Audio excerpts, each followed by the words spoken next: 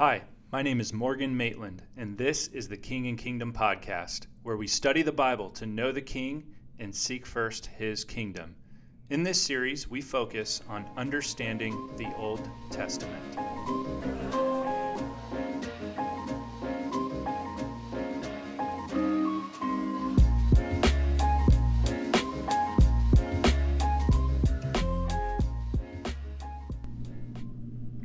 Charles Spurgeon writes this: "Man is a fallen star till he's right with heaven. He's out of order with himself and everything around him until he occupies his true place in relationship to God." Where did everything go wrong? How do you get from the very good at the end of Genesis 1, the celebration of marriage at the end of Genesis 2, to this recent headline I read in the New York Post on November 17th, 2022? It said this: 2-year-old boy starves to death after dad died of a heart condition. Oh, it's tragic. How do we go from good to bad, from joy to mourning, from life to death? What happened to everything? Why is the world so wrong, so broken? Why do bad things happen? The answer is in Genesis chapter 3, in the original sin. For these next two sections of the story, we're going to cover two cataclysmic events. The two events are the fall and the flood. The fall and the flood. That's going to get us from Genesis 3 all the way to Genesis chapter 10. The fall and the flood. And in these two events, we see this pattern, SJRP. That acronym stands for this: sin, judgment, redemption, and promise. That is a common biblical pattern. In fact, I'd say it's a gospel pattern. If you want to know how to share the gospel with someone, follow that acronym. First, sin. All have sinned and fallen short of the glory of God. This is the Romans road, by the way, Romans 3:23. J, judgment. The wages of sin is death. That's the judgment, Romans 6:23. Then you have redemption. Romans 3:24 through 25 says, all are justified by his grace as a gift through the redemption that's in Christ Jesus. And finally, promise. Romans 10:9 through 10. If you confess with your mouth that Jesus is Lord and believe in your heart that God raised him from the dead, you will be saved. That's the promise. So SJRP, sin, judgment, redemption, and promise. This pattern is in both of these events, the fall and the flood. In this episode, we're just going to focus on the fall. In the next, we're going to look at the flood. So let's start with the fall. The fall takes place in Genesis chapter 3. And we're just going to go in the order of the pattern. First, let's talk about the S, sin. The sin in the fall was when Adam and Eve ate the forbidden fruit. Now, you remember that God gave man everything he needed, right? Design, purpose. He receives a perfect partner in the woman and enjoys perfect relationship with God. All the resources of the garden are available, except one. There's only one exception. God forbids them from eating of one tree, the tree of the knowledge of good and evil. That's in Genesis 2:17. Now you might ask, why would God plant a tree in a garden and then forbid people to eat its fruit? Seems kind of like a trick or a trap, right?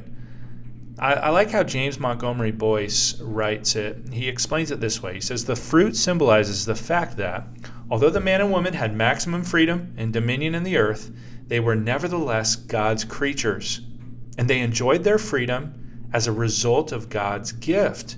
So the fruit was a restraint on them. It was to remind them that they were not autonomous. They were not God. They were responsible to him. So, like I said in the beginning, to defy God's rule, to defy his order or his design, is to defy him as king. It is royal rebellion. So the original sin in the garden shows us not just the origin of sin, but the nature of it. It is rebellion. Sin's not an accident. It's not a little mistake. The serpent, who we know as Satan, he enters the garden, he tempts Eve. And he tempts Eve first to doubt God's word. He says, did God actually say, you shall not eat of any tree in the garden? You know, all sin starts with these kinds of doubting questions. Is God really good? Is his way really the best way? Can I trust God? These questions are sown in our hearts to produce the fruit of doubt. And doubt is the antithesis of faith. It's the opposite of how we're supposed to relate to God. And so it starts with doubt, and then doubt has a very ugly sister, and her name is pride. Doubt and pride go hand in hand. Because when you doubt God's way as good, you'll inevitably turn to your way as better. And that's how Satan continues the temptation in the garden. So first to doubt God's word, next to consider what it would be like to be like God. He says, God knows that when you eat of this fruit, your eyes will be opened and you will be like him, knowing good and evil. Oh, don't you want to be like God, he suggests? Don't you want to sit in his seat? Don't you want to make the rules? Don't you want to do it your way? This is, by the way, how Satan himself fell from heaven. He was a perfect angel created to worship God and glorify him, but he desired to be like God, to take his place, and to become supreme. It was pride. And pride is at the root of every sin. Every sin you commit finds its root in pride. Doubt and pride together. You think to yourself, my way is better than his way. I'm right and he's wrong. I know how to make myself happy, so I'm going to make the decision that I want to make. And that's exactly what Eve does. The first human to sin in the garden was Eve, when the woman saw that the tree was good for food, it was a delight to the eyes, and that the tree was to be desired to make one wise, like God, she thought. She took of its fruit, and she ate it. And then she gave some to her husband, that's Adam, and he ate the fruit. See, Adam and Eve didn't stumble into sin. They didn't accidentally fall into this trap. They doubted God's care for them, and they pridefully wanted to take his place. It was royal rebellion. And the same is with you, by the way. From childhood, when you willfully touched the light socket right after your parents told you not to, or when you were a teenager and you pushed back against the boundaries set by authority, or even into adulthood, when you willfully hold on to sinful vices and idols that leave you empty, bitter, and wanting. See, we're all rebels. We're all a part of this royal rebellion. And Romans 5 explains it, that it's because the one man's sin, Adam, has been passed down to all men.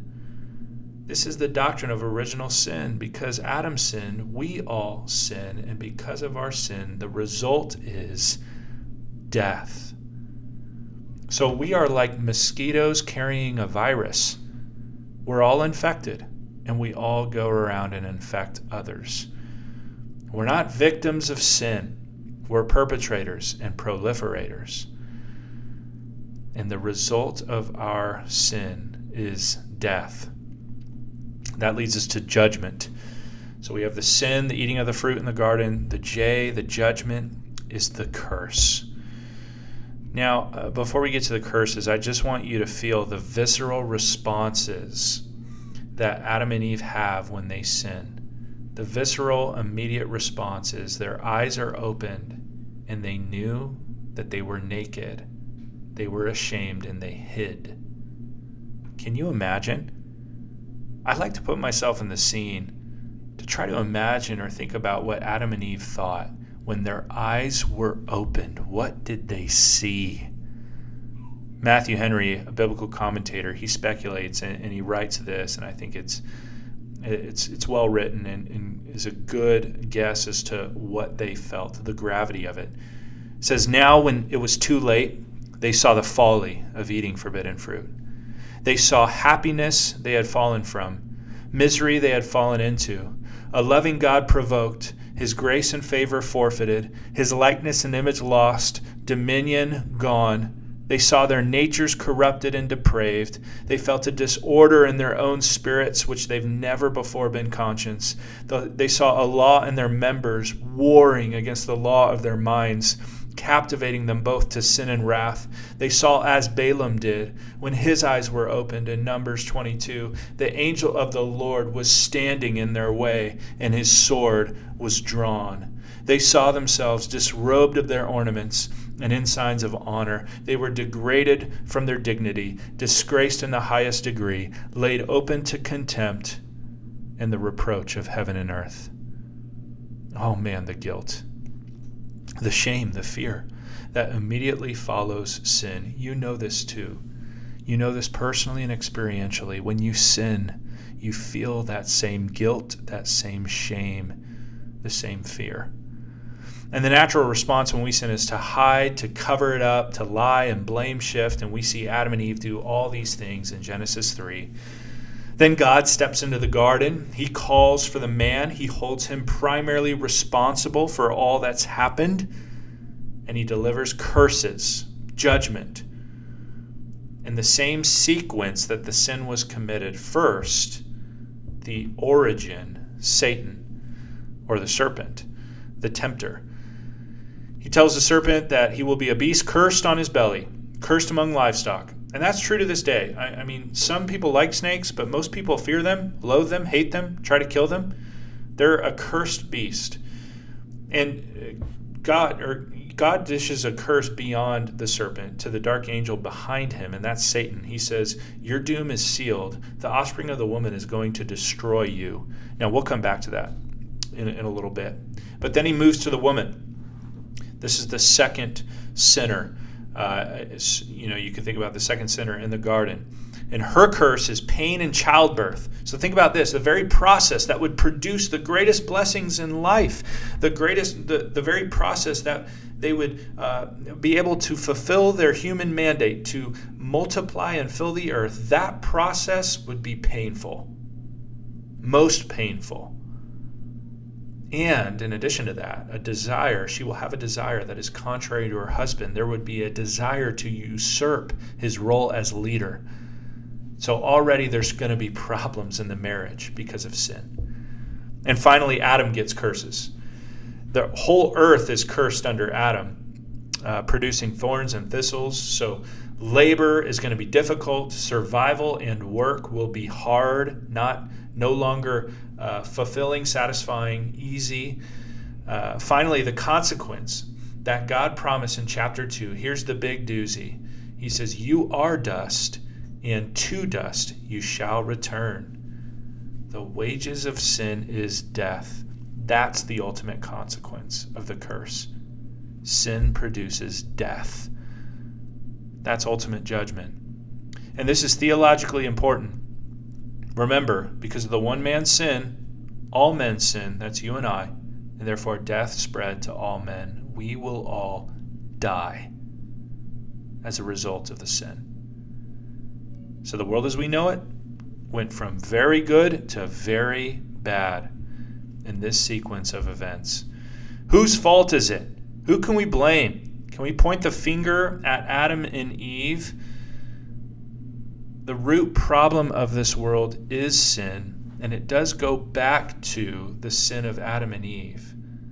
But we're all sinners too. We're responsible for our own sin. Think about the scope of this. All the disasters, all the disease, destruction, all the toil, all the trouble, all the torture, all mass genocide, all pandemics, all shootings, all domestic violence, all racism, all war, every abortion, every miscarriage finds its root in Genesis 3 in the sin of men. So the big problem in this world is not overpopulation or underpopulation. It's not climate change. It's not a virus. It's sinful men and women like you and me. And all of creation groans for a solution, someone that can reverse the curse. praise God, he provides redemption. There's the R that we've been looking forward to. So we have sin, eating the fruit. The judgment was the curse, specifically death. And third, we have redemption. Redemption is provided through the coverings. God's grace quickly follows his judgment. This incredible little verse, Genesis 3:21, it says, "The Lord God made for Adam and his wife garments of skin, and he clothed them." God gave them a gift after he gave them these curses. It's a striking act of grace, of covering up the shame of their nakedness. And I want you to think further about this. How did God get those animal skins? Well, the animals must have been sacrificed, killed, so that they can be provided. This is a little foreshadow of atonement, how our sins can be forgiven and covered up. Leviticus 17 says that blood must be spilled in order to make atonement to forgive us of sin. In other words, for your sins to be forgiven, someone has to die in your place. In this little case, a little foreshadow, right after the original sin, God provides a way, a little picture of redemption by shedding the blood of an innocent animal to cover the shame of man. Does this sound familiar? Now, like I said in the introduction, the Old Testament leads us to Jesus, right? And so we see a little glimpse of him here. It builds a case for how Jesus becomes our perfect sacrifice. His blood, innocent blood, would be shed to atone for our sins. So even amidst the most direct and consequential rebellion in human history, here we find a significant theme in our story. God redeems sinners. God is gracious. He makes the payment, the sacrifice, and he provides a way for our sins to be covered. God is a redeemer, and that's good news. And the redemption leads us to finally the P, SJRP, promise. Just a quick review. The sin was eating the forbidden fruit. Judgment was the curse. Redemption was provided through the animal sacrifice and coverings. The promise is the proto-evangelium, the promised offspring, the good news of the gospel. The promised offspring will crush Satan and reverse the curse. This promise strikes in the middle of the curses. It's like a lightning bolt that strikes the ground. It's why Adam immediately names his wife Eve after God dishes the curses. Eve is the mother of all living because Adam had great expectations for Eve's offspring. Look at Genesis 3:15. I will put enmity, God says, between you and the woman. That's Satan and the woman. And between your offspring, Satan's offspring, and her offspring, the woman's offspring. He, that's the woman's offspring, shall bruise your head, Satan's head.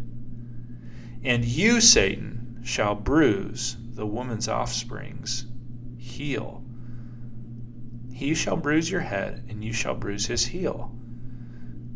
God declares war, and he declares the end of the war. First of all, the war would be between the powers of darkness and the seed of the woman, the offspring of the woman, mankind. It's interesting to note here, by the way, that neither Satan nor the woman have seed. This is supernatural generation. Again, referring to the spiritual forces of darkness and mankind, just kind of in general. But more specifically now, there's a specific fulfillment of this offspring promise through the woman. We know that Jesus Christ was born of a virgin woman. That's Mary. And he was born of the Holy Spirit without the seed of man. So Jesus Christ's virgin birth fits the model given in Genesis 3:15, the offspring of the woman. And then listen to this promise. The seed of the woman will bruise the head of Satan, while Satan will bruise the heel of the seed. That word for bruise is a violent word. Exodus 32, it's used in that passage when Moses ground the golden calf into powder. So bruising is not just leaving a mark, it is demolition. Now, if you have your heel demolished, let's say in some weird way you got a tractor rolled over your heel, that would hurt a lot, and you might need corrective surgery. But it's not a crushing blow. You're not going to die. It's not going to totally demolish you. Now, if your head is under that tractor wheel, that ends everything. Demolishing the head is a crushing blow. So, get this, the seed of the woman, he will be struck and hurt, but he's not going to be ended. Satan, on the other hand, will be struck and forever destroyed. This is a promise for a hero that will destroy Satan and reverse the curse. It's the first light of hope that the rest of Scripture is going to brighten. The first gospel, the proto-evangelium. It's a picture and a lead into the main character of our story, the central theme. God's big plan has not failed. It will continue to unfold, and this promise will be fulfilled in a person. Now, who is this person? When will he come, and how's he going to do it? These questions push us forward into the story and make us turn the page with anticipation, looking forward to the one who would reverse the curse and make all wrongs right. So there we have the first event, the fall. SJRP, sin, judgment, redemption, promise. The sin was eating the forbidden fruit. The judgment, curse and death. Redemption, God provides covering through sacrifice. And the promise was that the seed of the woman will destroy the works of Satan and reverse the curse. So next time we're going to look at the second event, the flood, and we're going to see a similar pattern, how God's plan will continue to unfold for the king and his kingdom. Hey, listen, I want to give credit where credit is due. There are 3 resources outside of Scripture that have influenced this content. And the first resource is called the Training Center at Faith Bible Church in Marietta. The general outline of my material was taught to me in a church-based training program by my pastor, Chris Mueller. I'd encourage you to check out their material on their podcast called Train the Church with Chris Mueller, John Plesnick, and Nigel Shaler. The second resource is a book called Old Testament Theology by Paul R. House. This book helped me to look behind the events and see the theological themes and movements of the Old Testament. It helps you to not just see the Old Testament as a collection of non-fictional stories, but as a movement of God for the glory of God and the good of his people. And finally, the third resource is a book called He Will Reign Forever, A Biblical Theology of the Kingdom of God by Michael Vlock. Dr. Vlock was my Theology 3 and 4 professor at Master's Seminary. He helped me to see the unified theme of Scripture.